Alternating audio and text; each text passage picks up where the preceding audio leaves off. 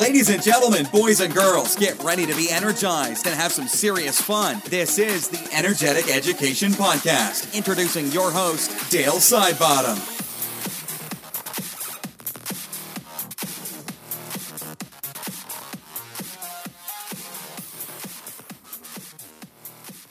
Welcome to episode number 56 of the podcast, and today I normally give quite a long introduction, but I really just want to get stuck in today's podcast. Gavin McCormick is an out-and-out superstar. Not only is he a principal, a primary school teacher of 20 years, he is an author with 4 amazing books, and all of that, he has created and started 2 schools already in Nepal, and he's going back as we speak. While this episode is out, he is over there at the moment researching for a new venue to start a teacher training centre. So I was blown away with everything I learned from Gavin's chat.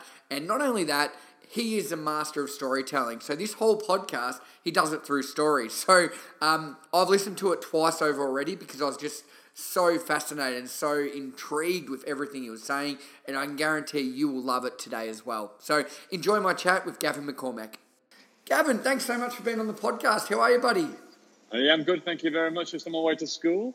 And it's really nice. A lot of my podcasts, mate, we are in different time zones, but you're in Sydney, I'm in Melbourne. It's amazing. Yeah, that's right. I actually listened to a few of your podcasts this week. They're really great. Yeah, really informative. I like them. Oh, thanks, mate. Now, I normally get a bit of a background and everything on my guests, but today, mate, I've been so impressed with everything you've produced and I've read about you and everything like that. I'm just going to get straight in and crush it here. You've created schools in Nepal. You're going back in a couple of days, and hence why you're in the car at the moment. You're such a busy man. You're a principal. You're an author. Mate, what haven't you done? There's a lot I haven't done, yeah, and it sounds like a lot, but, it's just part of, the drive. I guess if you want to make a change, then you've got to work really hard to do that. And, luckily for me, it's all entwined within education, so I'm not reaching into different branches like, I guess, your Richard Bransons of the world who've got aeroplanes and got rail traffic and all this kind of stuff. I'm just focusing on what I'm good at, and teaching's that, so it seems to be going from strength to strength, and I'm enjoying every minute of it, yeah. Mate, that's amazing. And you sent me, I read this article about the school that you've created in Nepal. I'm fascinated with this. Can you tell us a little bit more about this, and for the listeners, just exactly how you've gone about creating your own school for the people of Nepal? It's a bit of a long story, but I'll cut it down, obviously, for your listeners. I've been a teacher about 18 years, and last year I decided to take a sabbatical just for a couple of months. I'm a climber, so I do a lot of climbing, and I've always wanted to go to the Himalayas. So I thought to myself, why don't I go to the Himalayas, but not just make it a holiday and a pleasure for myself? Why don't I do something, give something back, as it were? And I also lecture at Western Sydney University on Wednesday evening. I lectured down there on teaching pedagogies and the installation of writing in the curriculum.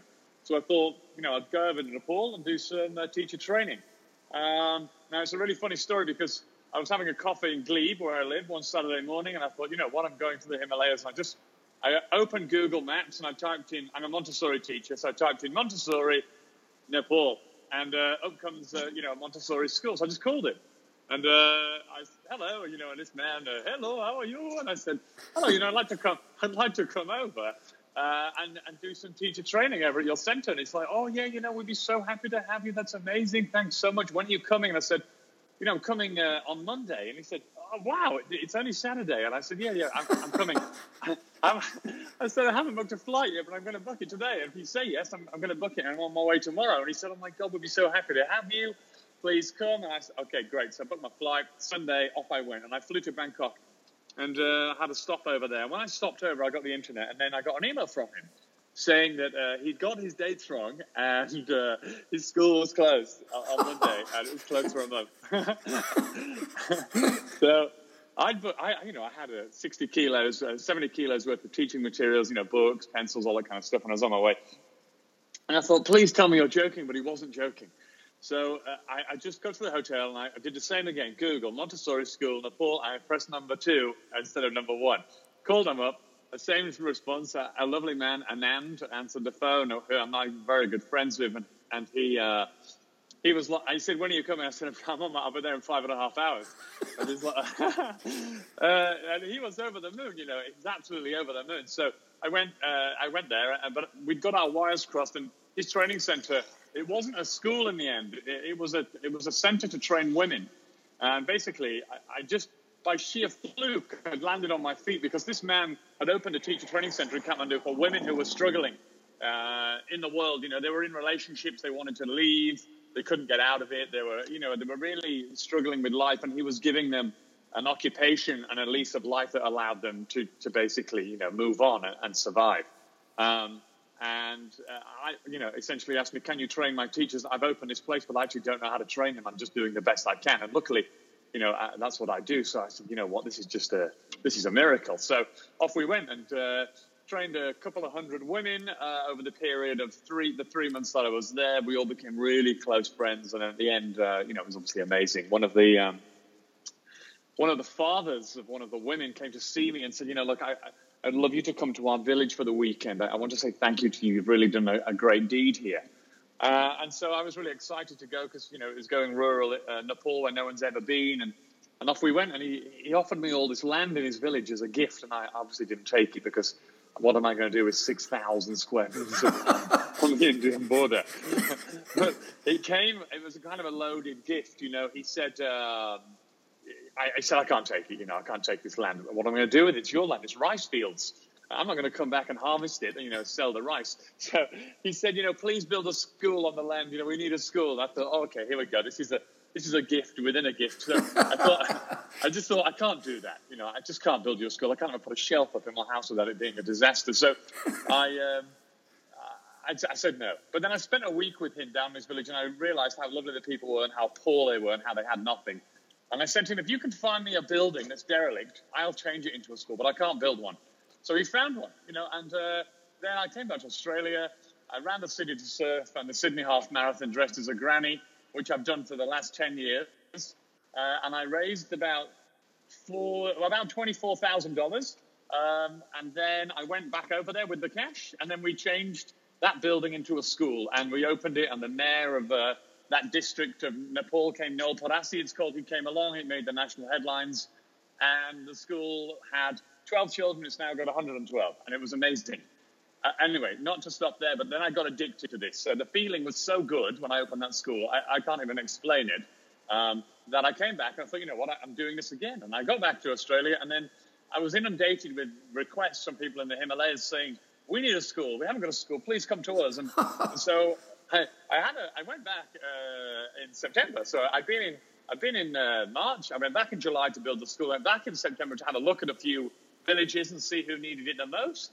Found a village up called Tulidar, which is a place called Kavre up near Mount Everest. The most beautiful place you've ever seen in your life. Came back to Australia, raised 30 grand, went back there and opened that school on Christmas Day. We built that from the ground up, just a bit of grass. We built an entire school, and it was really amazing. On Christmas Day, it's just me on my own, really. We went and cut the ribbon, opened a school, and now it's thriving. And I'm heading back on Saturday this week because it's obviously crazy, but I'm just addicted to this. And so I'm going one bigger now. I'm going to build a teacher training center in Kathmandu. So build a state-of-the-art center in Kathmandu, and then we're going to train all the teachers of Nepal to come along and get the best type of education they possibly can. Now, I'm not going to do the training. I'm going to train 6 or 7 of these women I've already trained previously to be trainers, and then they'll run it. It will be a center for women, run by women, no men at all in the entire vicinity, because as soon as you drop a man in there, it seems that it gets a little bit corrupt, and I want to keep that out of it. That's a bit of a generalization, but it seems to be the case in the Himalayas. Wow, Gavin, that is an amazing story, mate. And what you're doing is I'm in awe. It makes people like myself think, geez, what am I actually doing in the world? You've created schools, and you're now doing a training course. And what I want to mention to everybody out there, you're actually a principal of a school in New South Wales. Yeah, over in Manly, on the peninsula over there. Yeah, and I, just for your listeners, it's not as if I don't work. I work. And in the holidays, I do this. So when that bell rings this Friday, I'm at the airport immediately, and I'm gone, and I'm back before school opens. So in the holidays, I'm there, and then I come back, and it's back to work. And it's a really weird parallel universe because I'm also a teacher, so I also teach a couple of days a week. So you can get the situation where you're in class, sitting with your group, going, "Hey guys, now we're going to learn all about the Triassic period and dinosaurs." But in the back of your mind, you're thinking, "I hope those laborers over at Mount Everest are actually pulling those bricks and not drinking tea." You know, so it's a really bizarre but amazing. It's really amazing, you know, to think like that. And yeah, it's been an unbelievable 12 months. I can't tell you, it's been remarkable. Oh, okay. I'm just sitting here and I've got some questions for you, and I don't know where to start now. But what I want to do just before I go on for the next questions, Gavin, if people are fascinated like I am, and I've already spoke to you about ways that maybe I could contribute to help train the teachers and the trainers and everything like that. If teachers are listening out there and they'd like to donate some money or some resources or their time or anything like that, is there a way they can contact you to sort that out? Yeah, I mean, look, I think when I went over there at Christmas, I took 812 kilos with me. I flew with China Southern Airlines, and they're amazing, by the way, if you want to ever take luggage overseas. I rung them, and they said, you know what, you can, it's a charity, bring as much as you want. So I nearly took a ton on the plane with they didn't charge me a penny. You know, the lady's really funny. The woman said, "Any bags to check in?" I said, 27 suitcases. And they were all filled with, I mean, they lost them, actually.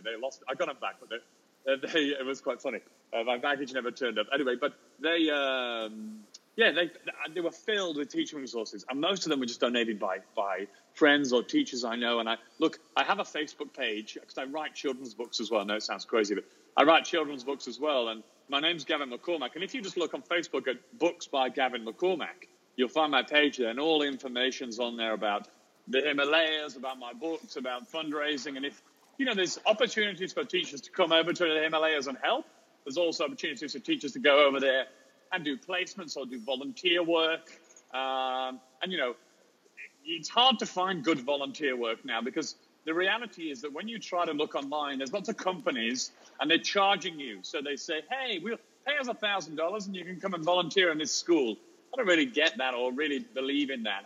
And so if teachers are interested in going over and do some volunteer work, then obviously they won't have to pay a penny. They'll just go and pay their flights, and I can put them in a school. I'm, you know, very, very well acquainted over there now with all the educators. So work in a school or, you know, a university for a period of weeks with no charge whatsoever. So if your listeners do want to get in touch, then Books by Gavin McCormack is the right place to find me. No problem.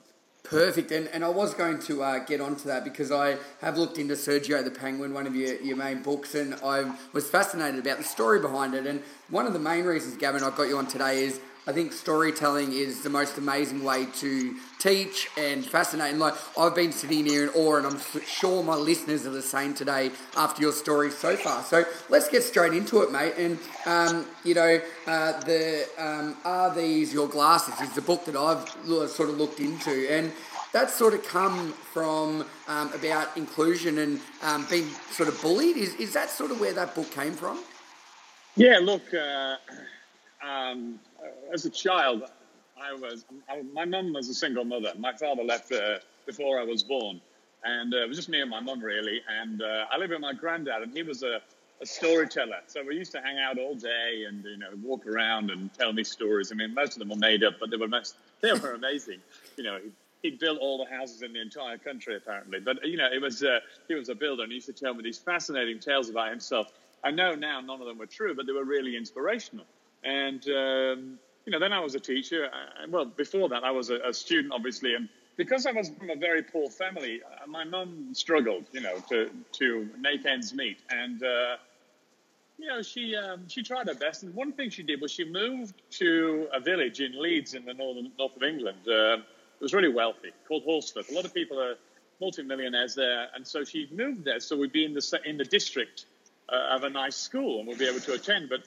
And that sounds great until you're the really poor kid in a really rich school. And that was me. And, you know, my trousers were half-mast. I had holes in the knees. I was wearing the shoes that were too small for me, all that kind of jazz. And, you know, being 12 and 13 in high school in Northern England is not easy for anyone, especially when you're in that scenario. And that was it. You know, I was a target for a couple of years. And, you know, wasn't physically beaten, but, emotional bullying is just as bad. And I felt terrible. It didn't strike a good chord with me. And, that feeling still resonates with me now. I can still feel how bad it felt. And I'm 39 now, I'm a grown man.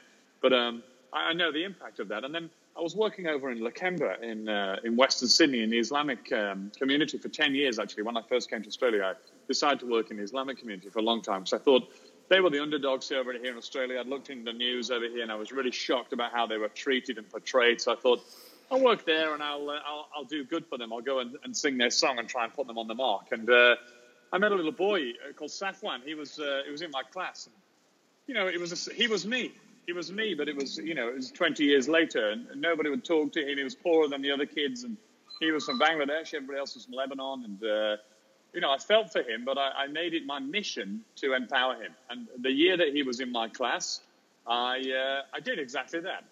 I built up his confidence, gave him the skills to be able to communicate, made the other children respect him through his actions, not forced respect.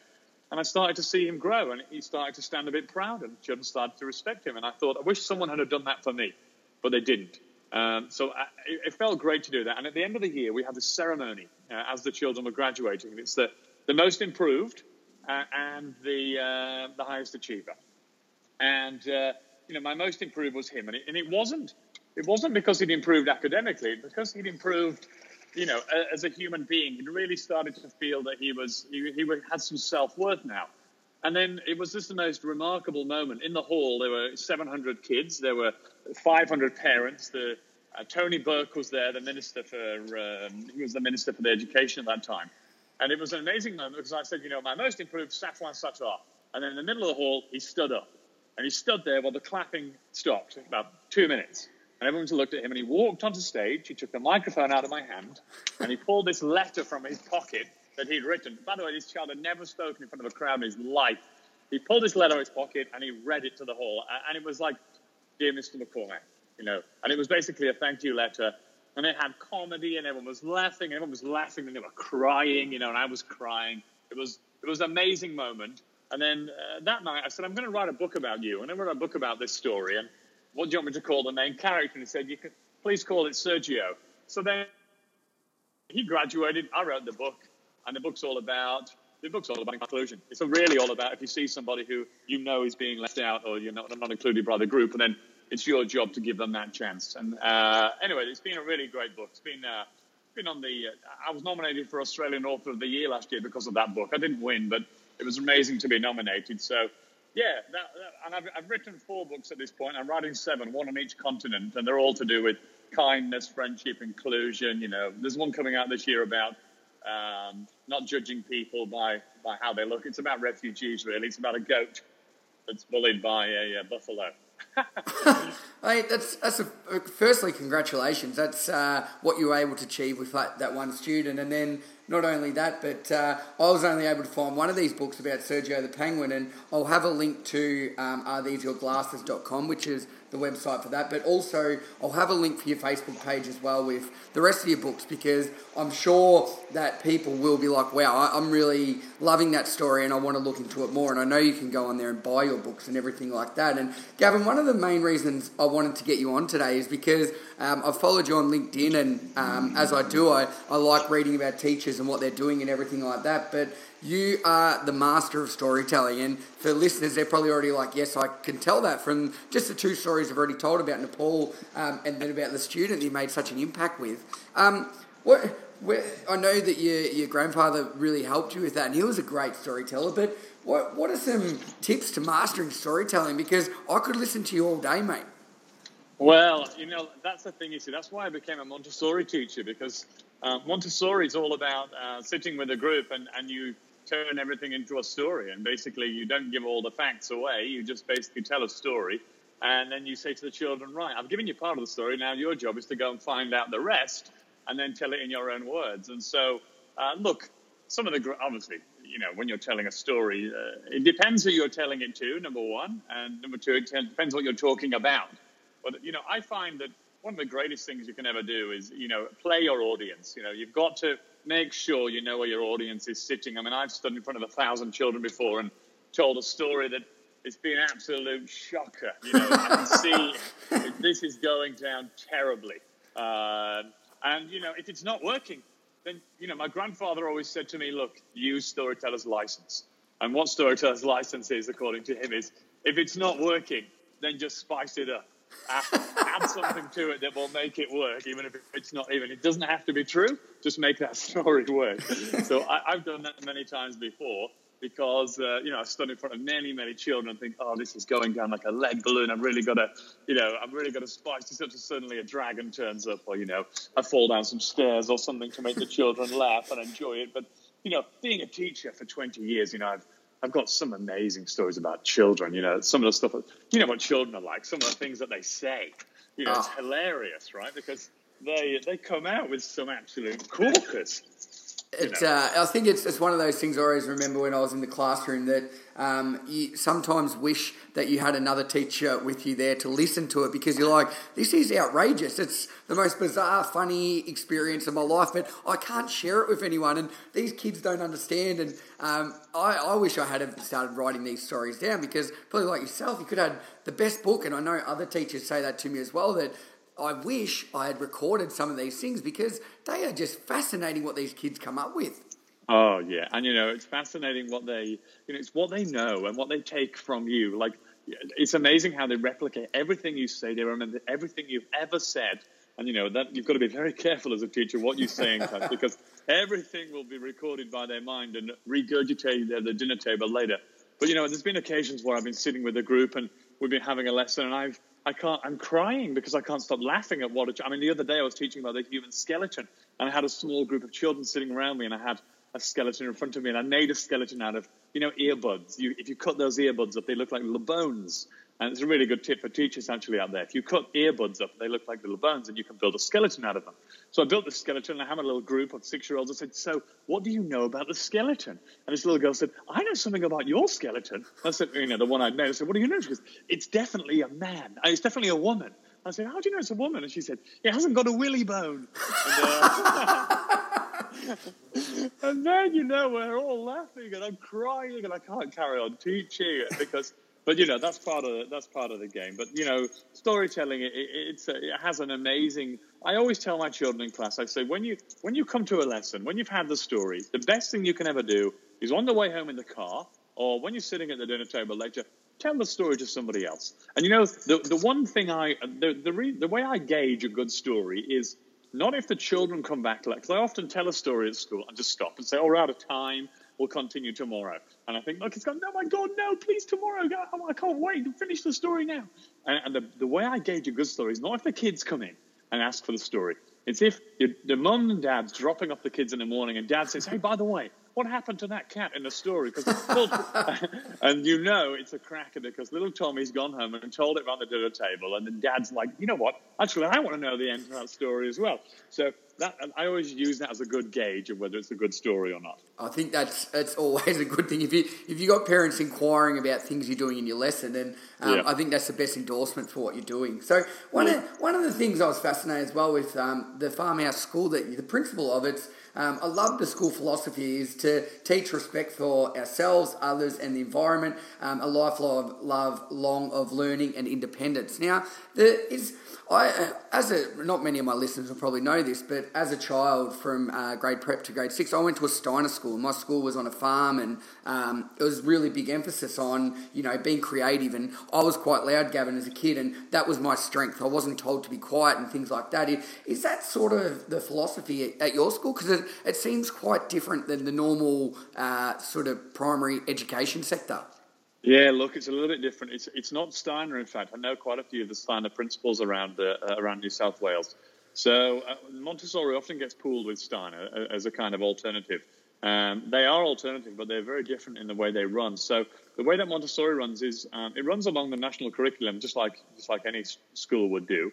But it's a delivery of the lessons. I mean, it's a very, very big subject to go into, but I'll just, in brief, just explain it. So the way it would work is in a class, we wouldn't have one age group. So we don't have year 3 or year 4 or year 5. We have a class with year 3, 4, and 5 all in one room.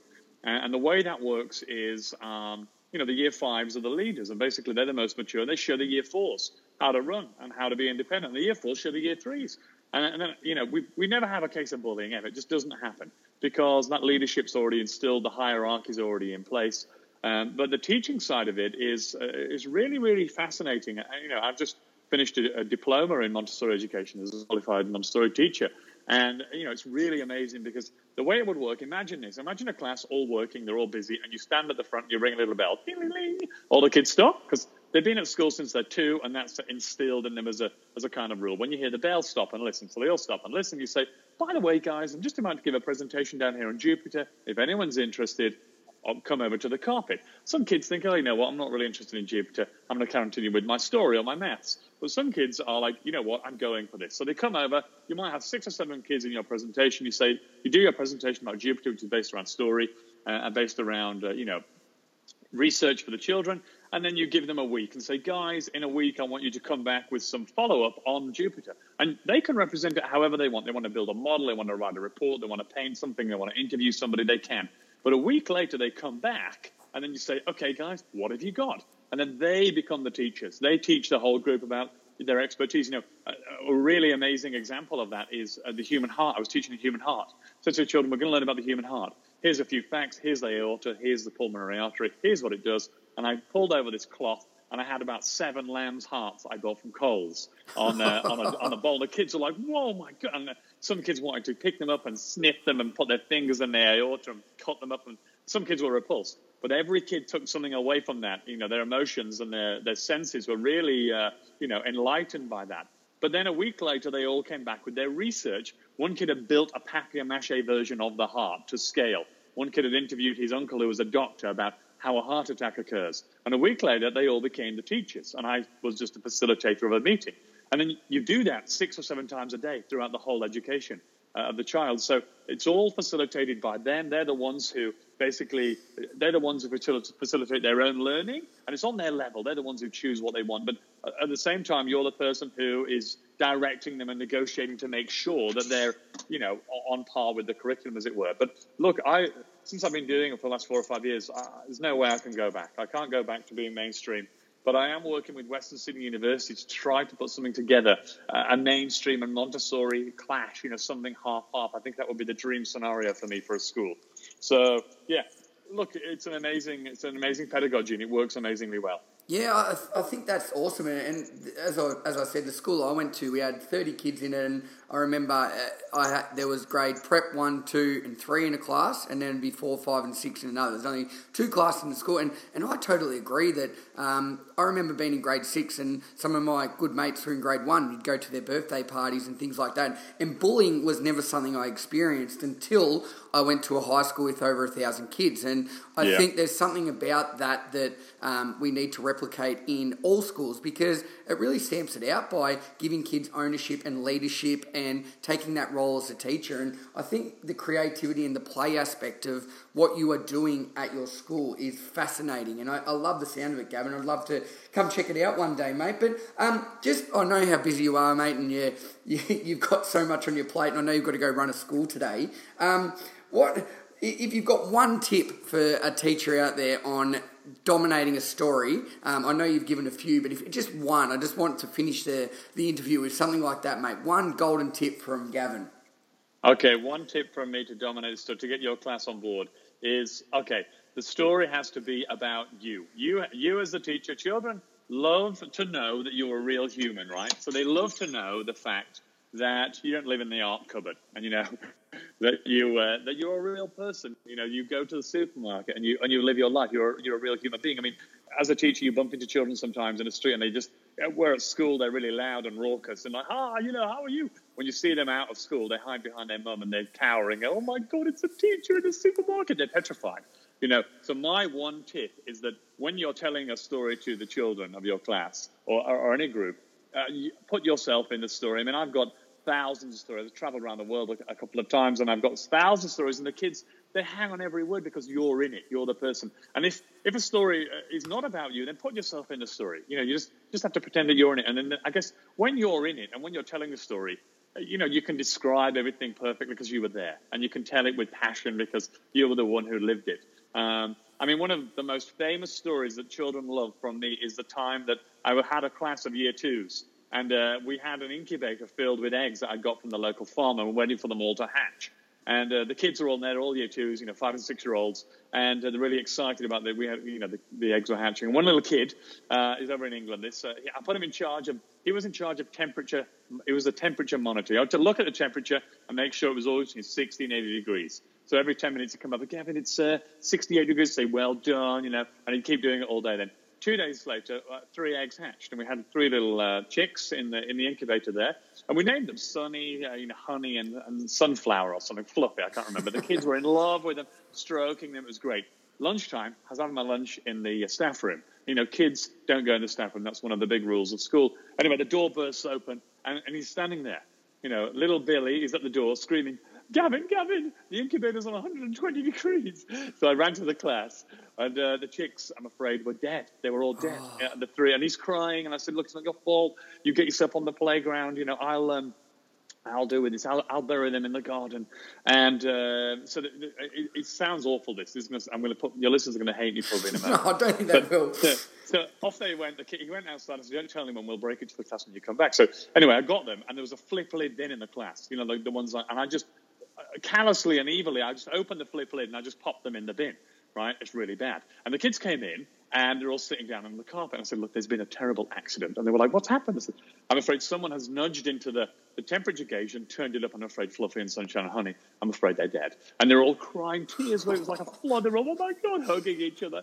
Oh, I'll never see Sunshine again. They're all bawling. It was roaring. And I said, don't worry, guys.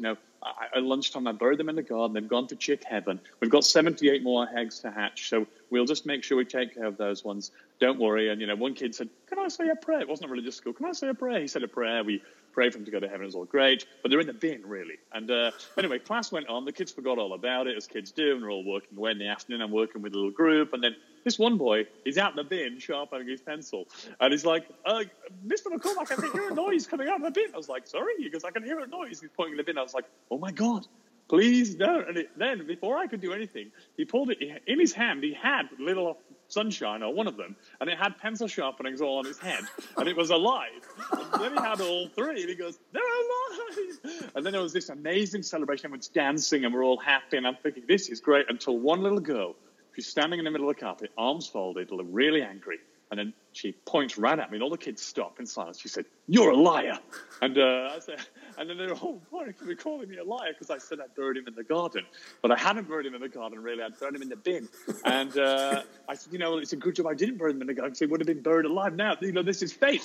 Anyway, I got so many complaints from parents about what I'd done. And, because it's a real story, and it involves kids, and it involves school, when I tell that to a class, they absolutely love it. They love it so much. And I always stop.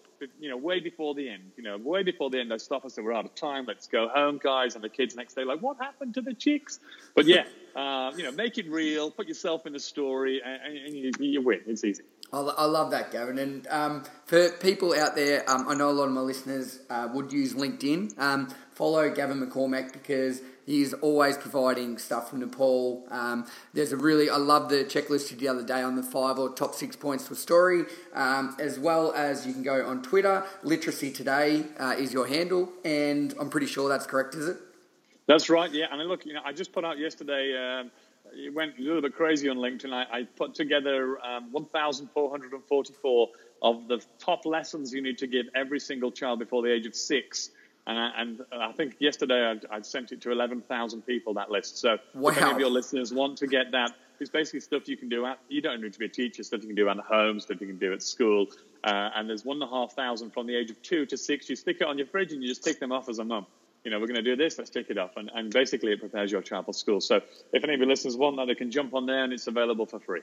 Done. So yeah, go on and look up Gavin McCormack. I'll have a link as well for your LinkedIn in there. Arethiseglassesyours.com is where you can check out Sergio the Penguin, because obviously, as I recommended from what I've read about it and watched your YouTube clips and everything like that. And I suppose the big one is you can go on your Facebook page again, where I've got the link to look about obviously going to DePaul? Because I know a lot of teachers always want to volunteer and give back, but I suppose you just don't know where to go about it. So from the horse's mouth himself, Gavin, today, I think I'm already thinking about ways that I could help or in the future come and do it and everything like that. Now, Gavin, good luck with your next mission. I'm really, really stoked that you were able to fit this podcast in, mate. It's I can imagine how busy it is, and I know it is the morning for you. So from me, mate, thank you very much for your time today.